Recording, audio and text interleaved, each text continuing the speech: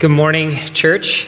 It is good. You know, I found myself, and I don't know if you've ever experienced this as you have been in worship or experiencing worship online, but I'm sitting in the back, and one of my responsibilities at the beginning of the service, anyways, when I'm giving the message, is to respond to the comments that are happening online. So for those of you, that's me as Redeemer, and responding to your comments online. And all of a sudden I realized that I was kind of reading and filtering and listening to worship, but I wasn't really all the way engaged with what I was doing because God was doing something different for me in my heart. Have you ever had that experience where it's like you're in the room, but you're not in the room? And so I stopped and I just asked God, what are you doing? And I just want to share that with you. And maybe it's for somebody in the room, maybe it's for somebody that's watching online, but I had this overwhelming, and I'm not a guy who is easily moved emotionally, but I felt overwhelmed with this sense of discouragement. And I don't know if it's somebody in the room or somebody watching, but I just want to pray for you. And I believe that God prepared this message for you today because there's a very clear word for those of you who might be experiencing that this morning out of the message. But just let me begin in prayer over that. Lord, we thank you for your word. We thank you for the encouragement that you give. I pray, Lord, that we would be released from the discouragement that we can heap upon ourselves, knowing that you, Lord, are the true encouragement for us and that you love us for exactly who we are and desire only the best for us. And so, Lord, help us to live into that best that you call us to. And we pray this in Jesus' name. Amen. There might be a sensitivity in me right now because we are wrapping up a series that I've been very emotionally invested in. And I don't know if it's just because of the text or walking through scripture with all of you. I've referred to it as our journey along with a journey. It's such a meta thing. I feel like I maybe there's just something additional that goes on with that as we have looked at this journey that Paul and his friends are on. We've followed Paul with his friends, Timothy and Silas. We followed them into and through a few places and then into a place called Philippi where he met a woman named Lydia and saw a church founded and forming in her house. We saw Paul, the ultimate example of being spirit-led, going where the Lord was directing him immediately and without question. He was taking every opportunity, even imprisoned, he was taking opportunity to be Jesus for the people who couldn't see Jesus yet. And he was the one who took all of these steps, and we were right along for the ride. And on the way, we saw that Paul's durability, his accessibility was what made his faith come alive and be refined as it was tested. And today we take a short journey. We ended last week and Paul was in Athens, and we're just going to go a little ways northwest from Athens to a place called Corinth. Corinth is where Paul meets a very particular and significant couple. They are recently relocated from Italy, and they were pushed out of Italy because of the emperor. The emperor at that time was Claudius, and he was threatened by all of these Jewish believers trying to make converts out of the people he was trying to lead. And so he forced them out of Italy. And it was this couple that Paul encounters at the very beginning of our text today out of Acts 18, and they're named Aquila and Priscilla. Now, you would think that these people who were forced out of Italy because they were trying to make converts out of the people that Claudius was trying to lead, that they would be united. Paul and Aquila and Priscilla, they would be united because they have a common purpose in making disciples, living out that Great Commission. But there is a reveal at the very beginning of this chapter that indicates that they have, while they do share that common purpose, they have an even deeper connection. And I just want to highlight that for you. And it starts in Acts 18:3. And because he was a tent maker, Paul was a tent maker as they were, he stayed and he worked with them. Every Sabbath he reasoned in the synagogue, trying to persuade the Jews and the Greeks. Now, a lot of times this could be just a throwaway backstory element for Paul, and we love to kind of bring up those really, inconsequential things, or at least I do. It's like trivia. Everyone loves a little bit of good trivia.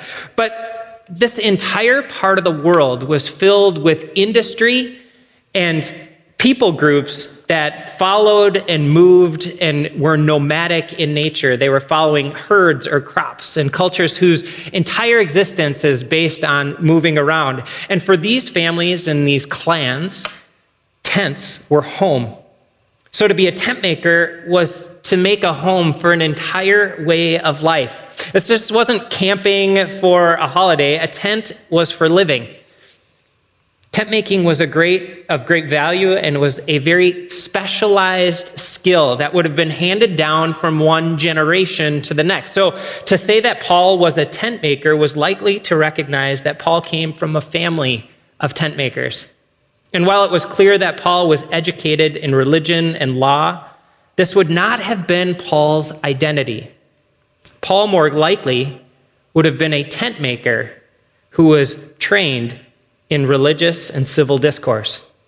All that to say, the bond that Paul shared with Priscilla and Aquila, it ran so much deeper than just that common mission, which would have made their relationship strong. Now, many of you know that I grew up in a bakery family. My father was a baker, his father was a baker before him, and I have a brother and a sister that are still bakers. And while I have not worked regularly in the bakery for decades, there is still something of a baker in me. Now, another fact that if you know me, that you would know to be true about me is that my wife, Kim, is phenomenal in the kitchen. And if you are or have ever been on our Christmas caramels list, you will know firsthand just how special she is. So as a result, my job in the kitchen is to do the dishes. But the other night, my youngest wanted to make cookies. So I got out some flour and sugar and butter and eggs and everything else that looked good from around the kitchen, and we made cookies together. Everyone in my house seemed to really like them. So when Kim asked me what recipe I used for the cookies that I made, I couldn't really explain how I made them or how we could maybe even make them again because we had just made cookies. I don't know. And when she asked me to check a cake in the oven to see if it's done, I don't know. I know when it's done. I can't tell you why I know or what it looks like or anything like that. I just know.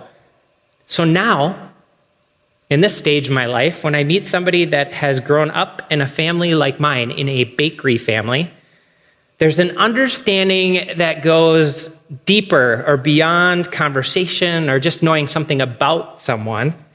We share an intimacy that only people who grew up in bakery families can share, because we have a shared backstory. And that's where Paul was. He had this incredibly deep shared backstory with Aquila and Priscilla because they were professional tent makers.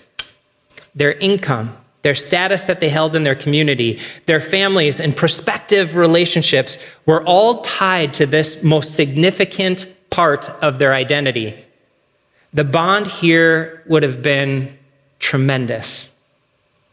And yet, that second half of that verse, or the second half of that first reading, out of chapter 18, verse 4, every Sabbath, Paul reasoned in the synagogues trying to persuade the Jews and the Greeks.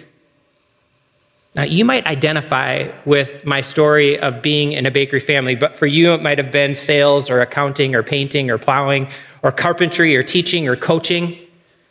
Professions, especially those handed down from one generation or modeled from one generation to the next, have a way of creeping into a central part of our personal identity. But as followers of Jesus, your profession, your occupation, whatever it is that you put on your tax form, is not central to your identity. First and foremost, if you are a follower of Jesus Christ, that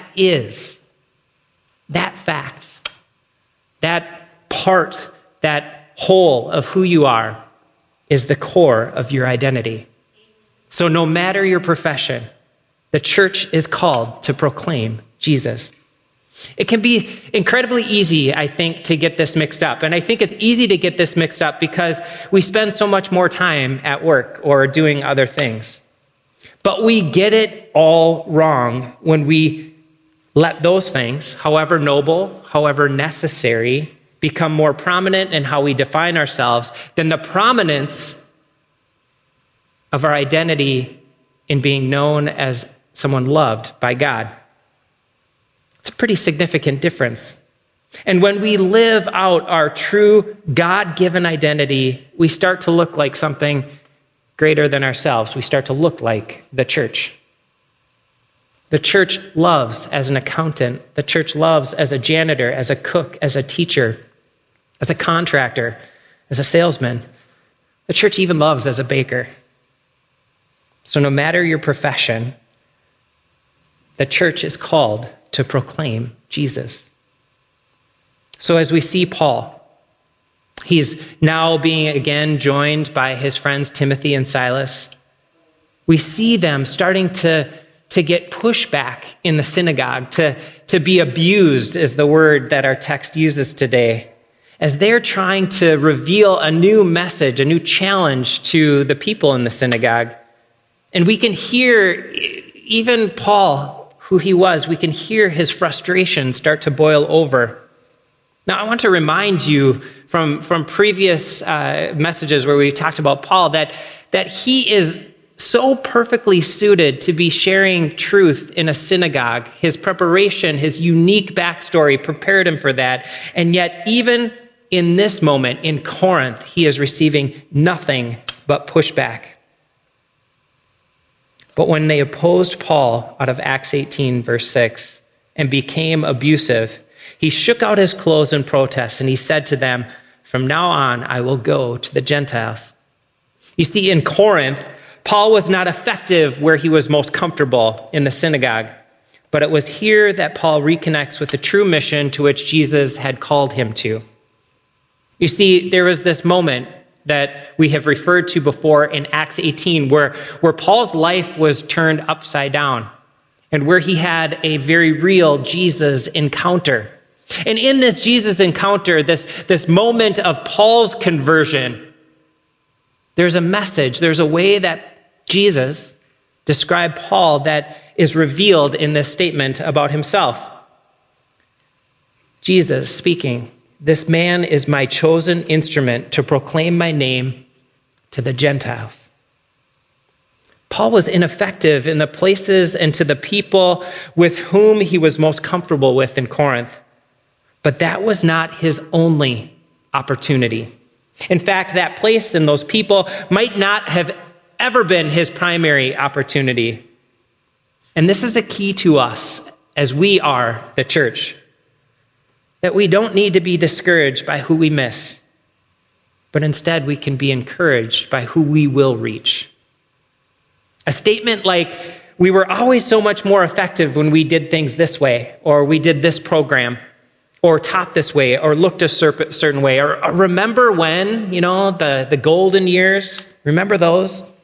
When we wallow in the misses of right now by looking into the past, we miss the opportunities that are the future of the church. There, we find Paul, right in the middle of kind of wallowing in not being able to reach these people in the Corinth synagogue. And while he's still processing through his own, "it always worked that way before" moment, Jesus spoke into Paul, and the greatest encouragement came out of what Jesus says to Paul, and it's for the entire church. In Acts 18:9, it says, "One night the Lord spoke to Paul in a vision," again, a dream while he's sleeping. "Do not be afraid. Keep on speaking. Do not be silent, for I am with you." Jesus spoke his greatest promise to Paul and to us. Do not be afraid. Do not get discouraged. Do not wallow in the what ifs. Jesus is saying, "Paul, I was there with you from the beginning. I was there when you were beaten. I was there when you were imprisoned. I was there for you in your failure and in your success. I was with you, and I will always be with you." Your confidence is not in yourself. Your confidence comes out of knowing that you are not alone. Paul wasn't crushed because his courage wasn't built on himself. His courage was in knowing that Jesus is with him. He wasn't alone. And courage comes out of this developed trust in God.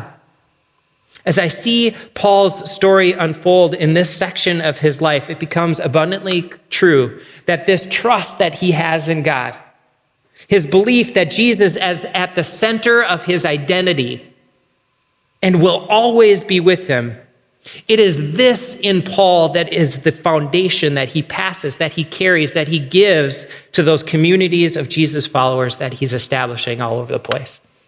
Their foundation, the church's foundation, is in knowing that it is all Jesus. And the health of the church is built on it. But it's this way that Paul manages a particular relationship that I want to unpack as we discuss this section of Scripture. Because I think in how he handles this relationship, we see the system that is a healthy system in the church. And it begins as this character is introduced into our story in verse 24. Meanwhile, a Jew named Apollos, a native of Alexandria, came to Ephesus. He was a learned man with a thorough knowledge of the Scriptures. Out of nowhere, it seems, Apollos comes on the scene with a Greek name and a Jewish heritage. Apollos was from Alexandria, a known center of progressive philosophy built on the teachings of a philosopher by the name of Philo. He was a key religious philosopher, and he was an influencer in this newly formed Christian theology. So when you think of Paul's unusual failure to persuade the church in Corinth, in the synagogue, Apollos was a new influential voice. And he was perfectly suited and called to this place for this purpose. An idea of calling that Paul writes about to this new formed church in Corinth. He reminds them in the midst of their division and their struggle that they each were uniquely called by God in the church and in Corinth. In 1 Corinthians 1, brothers and sisters, think of what you were when you were called. You see, he had gone on to describe the people that were making up the church in Corinth, and they were Jews and Greeks and farmers and philosophers, but yet they were all called to unity in Jesus Christ. And that's where the healthy church system begins. It begins in knowing that God placed you, the individual sitting right here, the individual sitting on their couch at home, place you in this church, in this time, on purpose. Because we are the church that's going to make a transformation in our community. And I need you as much as you need me. And you need the person next to you as much as you need God to be empowering you, because we are in this together. They were Jews and Greeks, farmers and philosophers, and they were all called to the mission of Jesus. And that is where the healthy church system begins. It begins in the call. But it doesn't end in the call. You see, in the same way, we're going to walk through this entire relationship with Apollos. In the same way that Apollos was called to that place for that purpose, and we are called to this place for a purpose, that is not where we stay as just called. You see, there's a next step. A calling prepares us for our next step. So we read in verse 26, he began to speak, this is Apollos, boldly in the synagogue. When Priscilla and Aquila, they heard him, and they invited him to their home and explained to him the way of God more adequately. I love this because we get this picture of Apollos, and we know a little bit of his backstory, and we know that he's respected, he's accomplished, and yet even he had room to grow. We all do. When Paul wrote back to the church in Corinth about Apollos, he explained a bit about this process of growth in the church. He described it this way: I planted the seed. Paul planted the seed. Apollos watered it, but God has been making it grow. The healthy church, it invests in itself. The healthiest churches recognize their need to grow spiritually first and numerically by the God of grace who makes it grow. So how does it look in the church? I think it looks just like it did for Apollos. I do. It looks like training. Aquila and Priscilla, they heard him speak boldly. He was accomplished in that venue, and they took him aside. They invited him to their home, and they prepared Apollos to be even more effective. At Redeemer, that's why we value growth groups the way we do. Because in the most basic of terms, growth groups are simply a safe place to grow in relationships and grow in faith.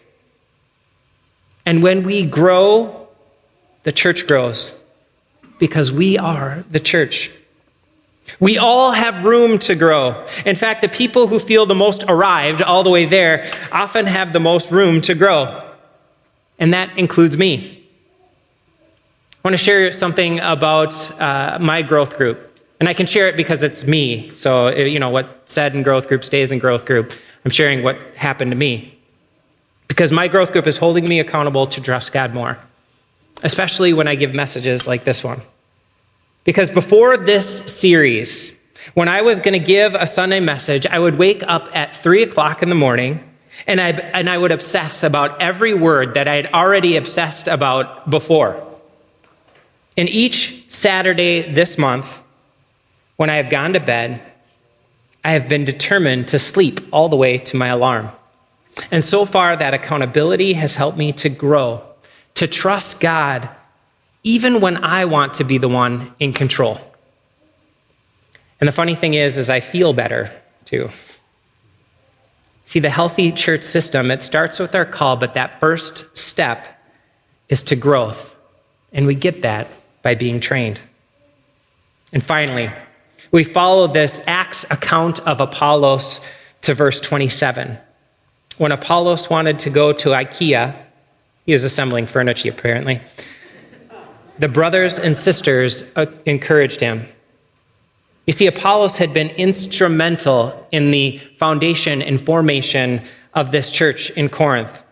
He was the one who had watered the seed that Paul had planted, that grew into the community that they were all a part of. Yet when it came time for Apollos to follow to a new call, a new place, the brothers and sisters encouraged him.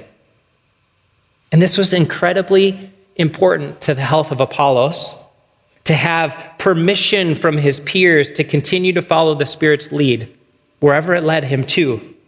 And truly, I believe that it was critical to the health of the church that he was serving in. Because releasing Apollos to follow that call opened up space for somebody to continue to grow. It's an incredible way that the system of healthy church works. You see, we see the healthy church principles at work in Apollos' life through these words, but we also see it as Paul writes back to that church in Corinth. When he writes these words, his second letter to the Corinthians, we are therefore Christ's ambassadors, as though God were making his appeal through us.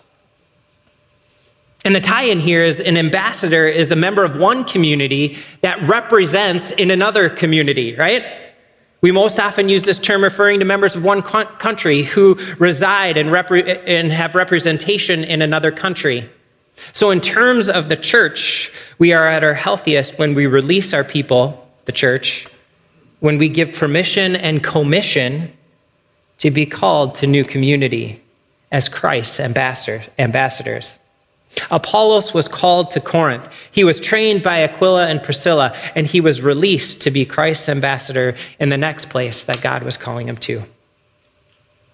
The church is at its healthiest when it is perpetually confirming God's call, when it is perpetually training for growth, and when it is perpetually releasing for every opportunity to be Christ's ambassadors. And so that pipeline, that healthy system in the church, it's to call, to train, and to release. And then trust God to call and train and release, and trust God to call, train, and release. You see how healthy that system is? We are therefore Christ's ambassadors, as though God were making his appeal through us. But for whatever reason, in my observation, this isn't always exactly how churches function. You see, I think we let fear get in the way in the middle of our healthy system.